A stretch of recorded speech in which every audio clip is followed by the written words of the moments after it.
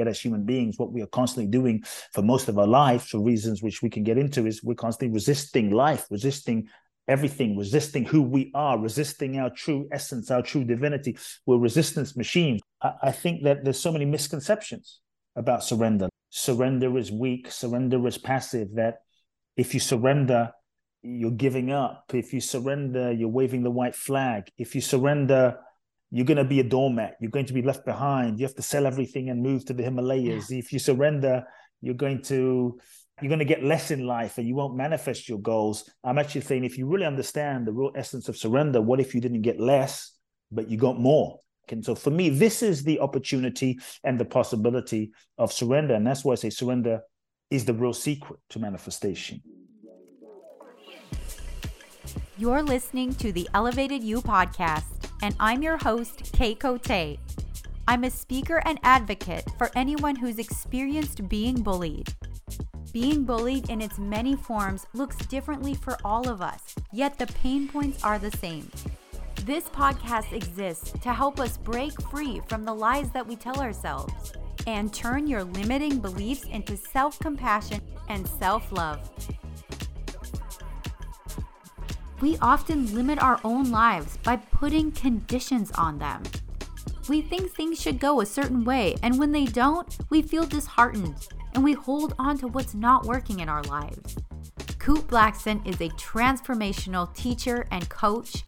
In his latest book, The Magic of Surrender helps us elevate out of our old thought processes and into who we truly are. My hope is that you have the best takeaway ever from this episode.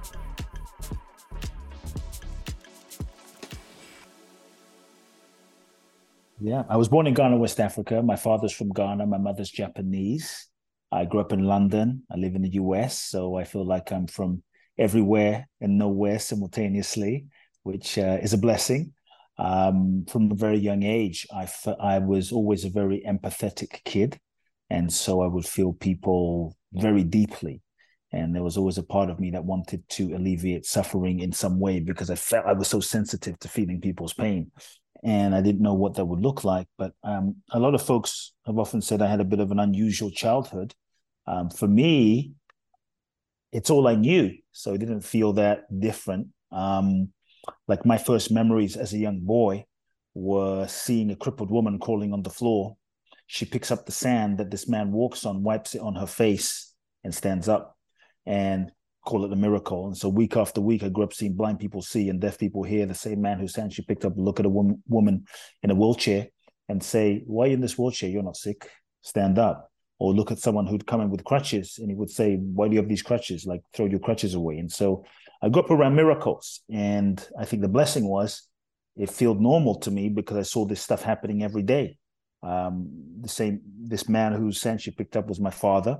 He had 300 churches in Ghana, West Africa. He was a very spiritual man, very mystical man. So I was blessed to grow up in this kind of spiritual environment. Hundreds of thousands of followers in Ghana, had a huge church in London where there were maybe 4,000 to 5,000 people every Sunday. And so at age 8 is when my speaking career began, because my father just threw me in the audience one day and said, "Speak."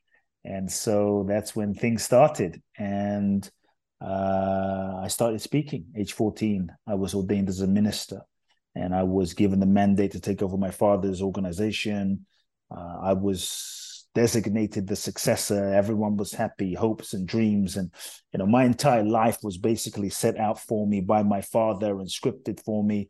But at 14, I knew that this was not my path. I knew that this was not my destiny. But I think, like many of us, I was just too afraid to speak my truth. My fear was if I spoke my truth, then I would lose my father's love. I'd be outcast. I'd be alone. I'd be by myself, and I'd be without community. And so I think, like many of us, I allowed fear to hijack my voice. I allowed fear to inhibit my expression and my freedom and my truth. And so I said nothing for 4 years. I went along with it. But when I turned 17 and a half, 18, I realized I had certain decisions to make, and I chose not to go to university and figured life had more to teach me. When I looked into my future, I saw that I could basically take over my father's church and be successful by the world standards. But if I didn't have myself, and if I didn't have my own truth, and if I didn't have my voice, if I didn't have my integrity, then what kind of success is that? You know, if I start lying to myself now to get love, validation, and approval from my father and everyone, I'm going to have to basically live this life for the rest of my life. And that felt incredibly painful. And so I made a decision, which was very difficult and very hard. And I think that's what shifted the trajectory of my life. I felt a calling in my soul to come to America. I felt a calling in my soul to go into this field of personal growth, personal development. There was a part of me that basically I would sneak into my father's office, and on his bookshelf were literally thousands of self-help spiritual books.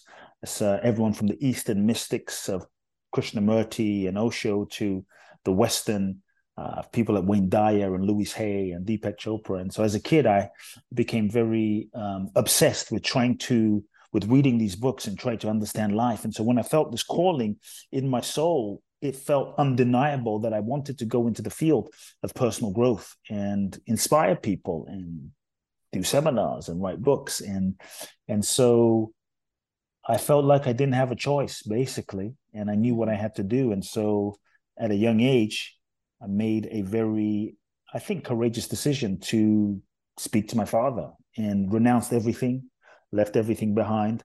I really had to grieve the loss of a life, grieve the loss of a relationship with my father. And we spoke, and I told him. And we didn't speak for 2 years, which was tremendously challenging and very, very, very difficult. But it felt right, and it felt aligned, and it felt true. Yeah, long story short, we had that conversation. I ended up winning. And I really believe that when you follow your soul and when you follow your deeper calling and your deeper truth, your soul will always guide you in the right direction, in the right place, at the right time, with the right people, even though the route that you might go on and the path you might take may not be the one that you most expect. Your story is incredible. And just like being at that young age, having to make that decision, I don't know how I would have done. So now you're on this path. What did you do next? I ended up winning a green card in a green card lottery. Wow. And that's what enabled me to come to the US. 2 suitcases, $800 in my pocket, knew no one, and landed in Los Angeles, following a dream. And went and found many of the teachers and the mentors and the authors I'd read about and studied with some of them, went to some of the seminars, ended up a few years later traveling the world in search of more answers, went to Israel, went to Thailand with some monks, walked the Camino in northern Spain, ended up in India. And for me, it was my time in India that really transformed me from the inside out, kind of cracked me open to a whole new level of understanding who I am, level of understanding my truth. And so that changed my life. And then I came back to the US and began working with people 20 years ago, one-on-one.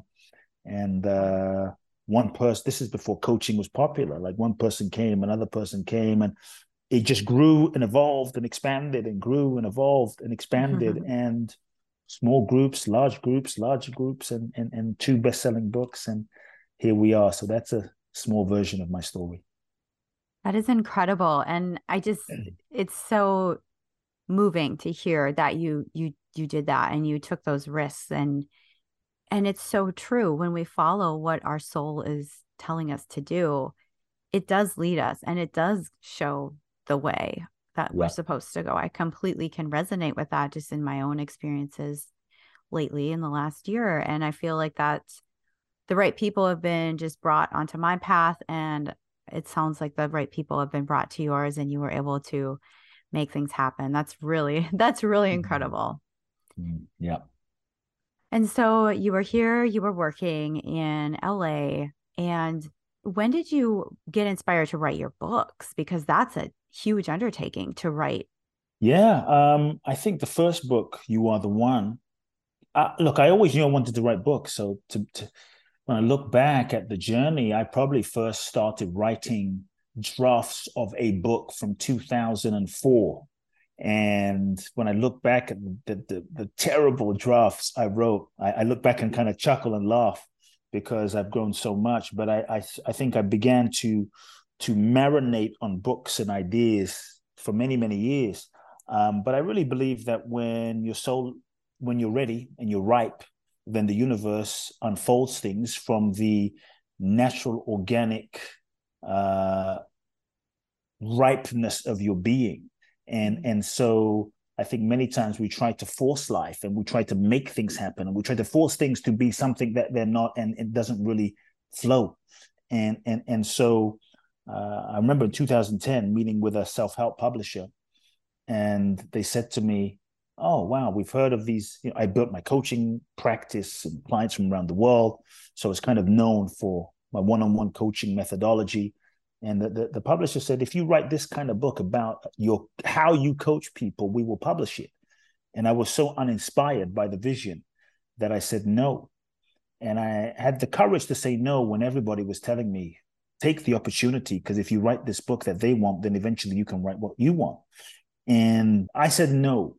And everyone thought I was crazy. But again, it was following my intuition and following my knowing and following my calling and following the guidance of my spirit and my soul. And that's why I really believe if you follow that and don't compromise, you will be guided by an intelligence that is bigger than your mind, bigger than your logic. It is the intelligence of life. And so I said no. And I decided from 2010 to 2015, I would go out and just create my business and my work to a whole nother level, and took my work to a whole nother level and started putting on events and seminars and 500-600 people in the room, and really built my brand and started doing it the way I envisioned in my mind. And then I grew a lot, matured a lot, expanded a lot, evolved a lot. And by 2015, I think, again, when something is ready, it's ready. To me, the universe doesn't give you what you want or what you pray about or what you meditate about or what you intend or what you visualize or what you would like. The universe gives you what you are. And life is a mirror manifestation of your own consciousness. And life is a mirror reflection of you. And so in 2015, I felt ready, and I just felt full with knowledge and information, and I was ripe. And naturally, one thing led to the next thing, led to the next thing, led to the next thing. And an agent showed up and publishers showed up, and boom, a book happened. I signed with Simon & Schuster, and my first book, You Are the One, unfolded. And then again, that was a national bestseller. But after that, my second book unfolded in a similar way, where I just kept evolving, kept expanding, kept contributing. And through the process of my life, the magic of surrender came. And it's funny because the magic of surrender, which is the latest book, the book I'm most passionate about, was not the book I thought I was going to write. I had my own intention, an idea, an agenda of the book I wanted to write, the book I thought I should write. And I remember thinking I would be smart and intelligent. And I wrote on a whiteboard literally 100 ideas of books I thought would be bestsellers, and books I thought publishers would want, books I thought my audience would want. And the truth is, if I was honest, none of those felt real. None of those felt authentic, And the only word that felt true of everything I wrote was the word surrender. And I knew that was the book. And I resisted it because I thought, I don't know if I want to write about that, because there's so many misconceptions of surrender. And I had to surrender to the book about surrender. I had to surrender to the book that was seeking to be written, not just the book that I wanted to write. And when I surrendered, like everything, all of the information, life flowed. And that's what I always say, like, when you are living in harmony with life, when you are living in harmony with the flow, when you're living in harmony with your soul, then life supports you. You're working in harmony with nature, and nature supports the deepest intention of itself through you. And so that's when I think the magic happens. And that's how the second book really came about. So when we hear the word surrender, I know it can be kind of a touchy word, or it can be hard for people to understand. I know I struggle with understanding it, and I also struggle with doing it. Can you shed some light on what it means to surrender? In our culture, I think there's so many misconceptions about surrender. I surrendered to the book about surrender, and I think I'm so passionate about this idea of surrender because I really believe in my direct experience in life, in what I have lived, I really believe that surrender is the most powerful thing that we can do as human beings. It's why we're here. It's why we incarnate into this human experience to surrender. Yet as human beings, what we are constantly doing for most of our life, for reasons which we can get into, is we're constantly resisting life, resisting everything, resisting who we are, resisting our true essence, our true divinity. We're resistance machines as human beings. And so It's very true. I think that there's so many misconceptions about surrender, like this idea that surrender is weak, surrender is passive, that if you surrender, you're giving up. If you surrender, you're waving the white flag. If you surrender, you're going to be a doormat. You're going to be left behind. You have to sell everything and move to the Himalayas. Yeah. If you surrender, you're going to get less in life and you won't manifest your goals. I'm actually saying, if you really understand the real essence of surrender, what if you didn't get less, but you got more? What if you actually were able to align with life so that you manifested more than you could have planned and visualized and intended with your limited human logic? And so for me, this is the opportunity and the possibility of surrender. And that's why I say surrender is the real secret to manifestation. If you look at the truly great ones, Jesus, Buddha, Gandhi, Mother Teresa, Mandela, Martin Luther King, Bruce Lee, Muhammad Ali, they all surrendered themselves to life.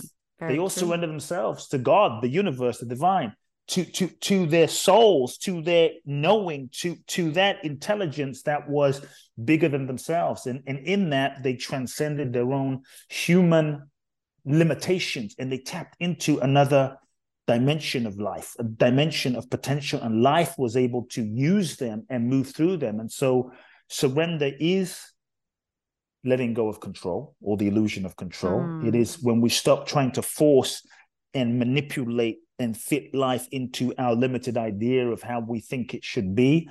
It's when we let go of the idea of how we think life should be, how we think we should be.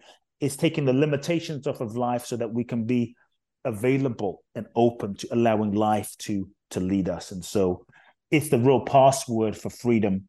It's the real key to life.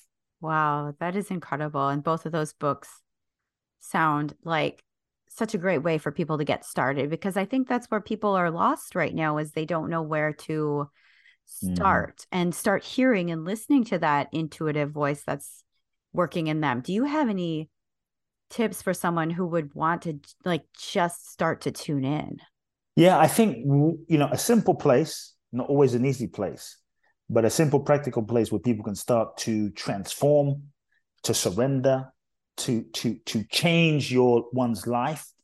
I think one of the things, after 20 years of working with people intensely, one of the ways that I see that we stay stuck and limited are all the ways that we lie to ourselves as human beings, often unconsciously, often out of good intention. We have been conditioned to lie to ourselves. How do you feel? Fine. What do you want? No, I don't need that. We've been conditioned to be who we think we need to be in order to get love, validation, approval from our parents. We betray parts of ourselves to get love, validation, approval. So from a very young age, we're conditioned to lie to ourselves. And sometimes we don't even know that we're lying to ourselves. We actually believe that what we feel and what we think and who we are is who we are, but it's not. And so I think one place that we can start, if we want to really begin transforming, is not even meditation, is not even praying, is just simply start by looking at the lies that you are telling yourself. To me, this is spiritual practice, because you can read all the books, you can meditate all you want, but if you're lying to yourself, none of it's going to really transform you. And so if we can just start with, what lies am I telling myself? Just get really real. There is no transformation without truth. And you have to want the truth and to be free more than you want what you have. You have to want to be free more than you want what you think you want. And for me, truth is real spiritual practice. We stay in relationships that we know are not aligned. We stay in relationships where we know we're no longer in love, out of comfort, out of safety, out of familiarity, and wonder why we're miserable. Why am I not happy? When we lie to ourselves, it's meant to feel horrible. When we lie to ourselves, it's not meant to feel good. When we lie to ourselves, it's meant to be painful. The pain that we feel from lying to ourselves is really, it's feedback. It's a part of us speaking to us, trying to get our attention. That pain is a messenger seeking our attention so that we can course correct. And so we stay in relationships that we know aren't aligned. We work jobs that we know aren't truly the reason why we're here. And we wonder, why am I not inspired? And so we betray ourselves, lying to ourselves again, pretending to be who we're not to get the love, validation, and approval. And so if we can just start honestly by sitting with, what lies am I telling myself, and getting real about that, that can begin transforming your life. Now, sometimes I think we are often afraid of telling the truth. We're often afraid of telling the truth because we're afraid. If I tell the truth, what will the consequences be to my life, to my relationship, to my career? What will the consequences be to my survival? And so the ego, with good intention, but sneaky, sometimes play this game of confusion. Like, I'm not sure. I don't know what my purpose is. I'm kind of confused. I don't know if I should stay in this relationship or I should leave. When deep down, we know. We do. There is a part of us that knows that we know, but we're afraid to own that knowing, because owning that knowing might mean we need to do something about it. And so we stay in this smokescreen of confusion as a self-protective mechanism to not have to actually shift. So I tell people, in the process of telling the truth, just start by taking the pressure off of yourself of having to take action. If you take the pressure off of yourself of having to take action, that kind of frees you up, where you can say, I'm no longer in love with my husband or wife. Scary. I'm nervous, but this is the truth. You don't have to break up. You don't have to make a plan. You don't have to get a divorce, but just acknowledge the truth and let the feelings marinate. I hate my job. You don't have to leave, but just acknowledge the truth and let the feelings marinate, because the feelings of the truth will begin an internal process inside of movement. And this is what starts the process of transformation. So when you take the pressure off of yourself and taking action, you can at least start getting in touch with the truth. And you can't change something until you're honest about it. You can't change something until you start to accept what it is. So it might sound like, I have an alcohol problem.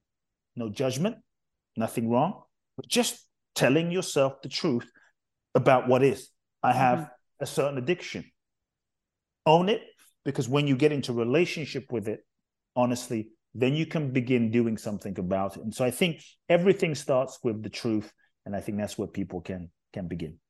Oh, I love how you put that, because you don't have to just jump in and make a change right away, but just like allowing yourself to recognize what your feelings and emotions are and the truth, and just allowing those thoughts to actually be there and not push them away, because that's what in my personal life I've done is I just push these thoughts away, and then I'm miserable and I keep wondering why I'm miserable. And then I'll go from, say, like job to job to job and jump ship and not really resolve anything, because I haven't really resolved what's in me.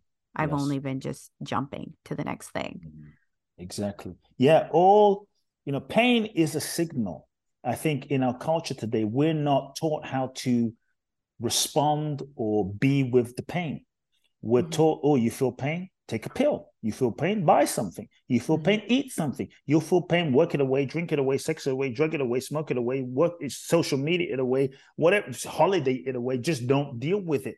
Then we suppress it, and then the pain expands. And then it manifests as emotional pain, depression.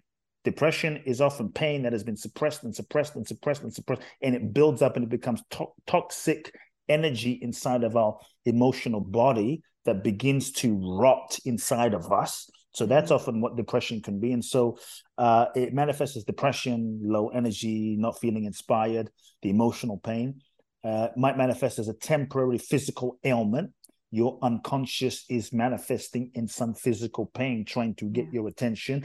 It can manifest as some kind of ongoing dis-ease. An ongoing dis-ease can be a way, again, that your body is speaking to, your unconscious is speaking to you, saying, hey, pay attention to your liver, pay attention to your neck, pay attention to something, because there is a mind-body connection that we often don't pay attention to. So I think if you feel pain, you can ask yourself, okay, pain, What is it that I'm not listening to?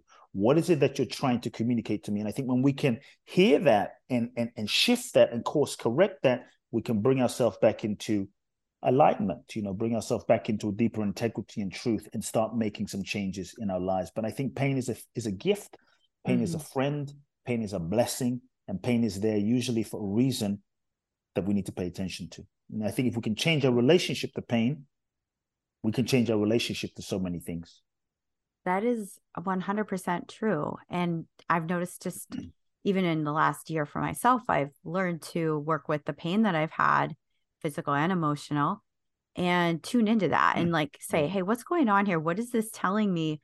Where do I need to pivot? Where do I need to make a change? And what truth am I not listening to at this point in my life? And it hasn't served me wrong. And now it's like I use it as a litmus test if I'm on the right path or if I need to change directions. And it's so enlightening, honestly. And it's so great to have this conversation and share your experiences learning that and knowing that and how we can help other people tune into what their pains are telling them too. That's huge.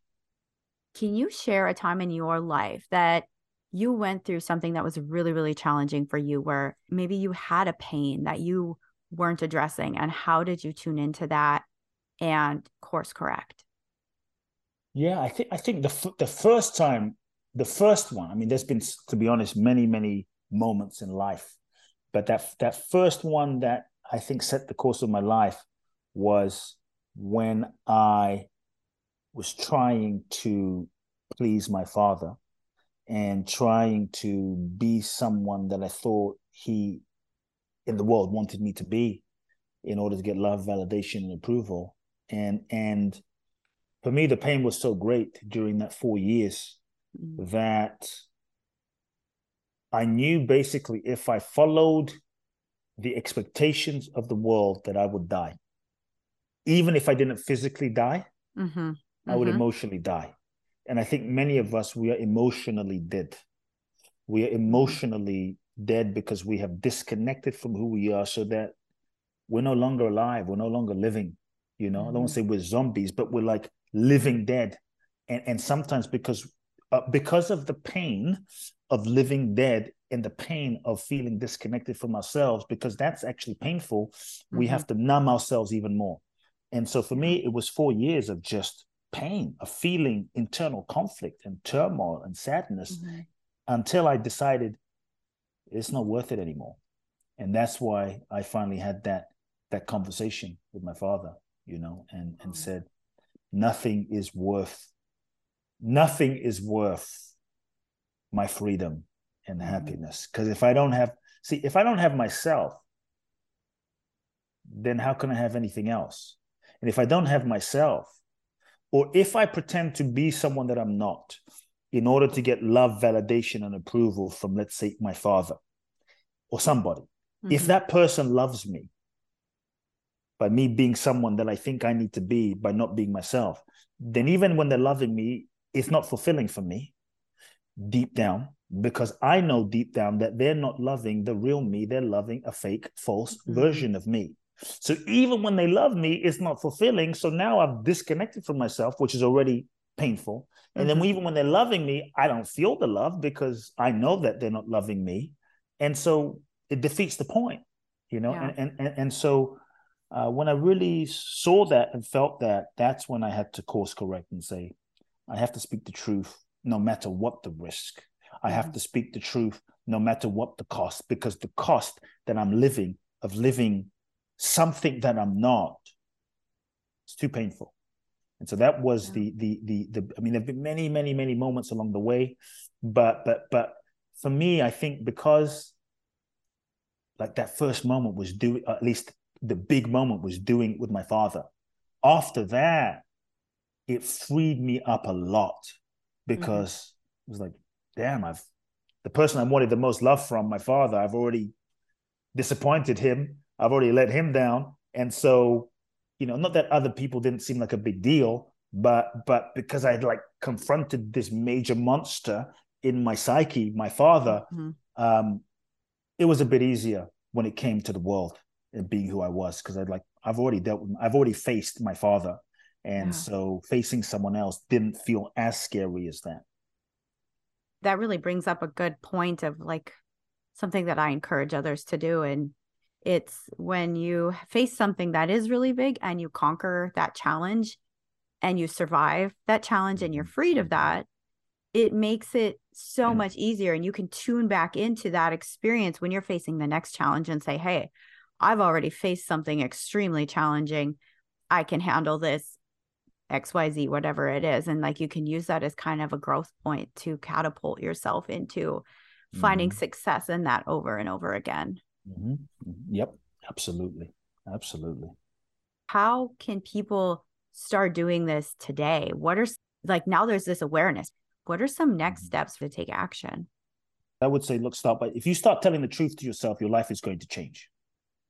Bottom line, the truth will set you free. If all you did was you started telling the radical truth to yourself, and you did that consistently, so many of the things that you're praying about, meditating about, going to church about, going to therapy about, would start unraveling themselves and dissolve. If you started telling the truth to yourself and those around you, you would start losing a lot of friends that aren't aligned, that are causing problems in your life, and frustrate would start falling out of your life.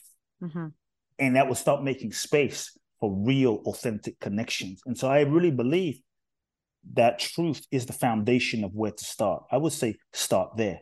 And then ask yourself, okay, get a sense of a vision for your life and what you envision to live. Feel what that is. And ask yourself, well, who do I need to become? And I would say you can make a list. Like, who do I need to become in order to create that? Because life doesn't give you what you want. Life is a mirror manifestation of your consciousness.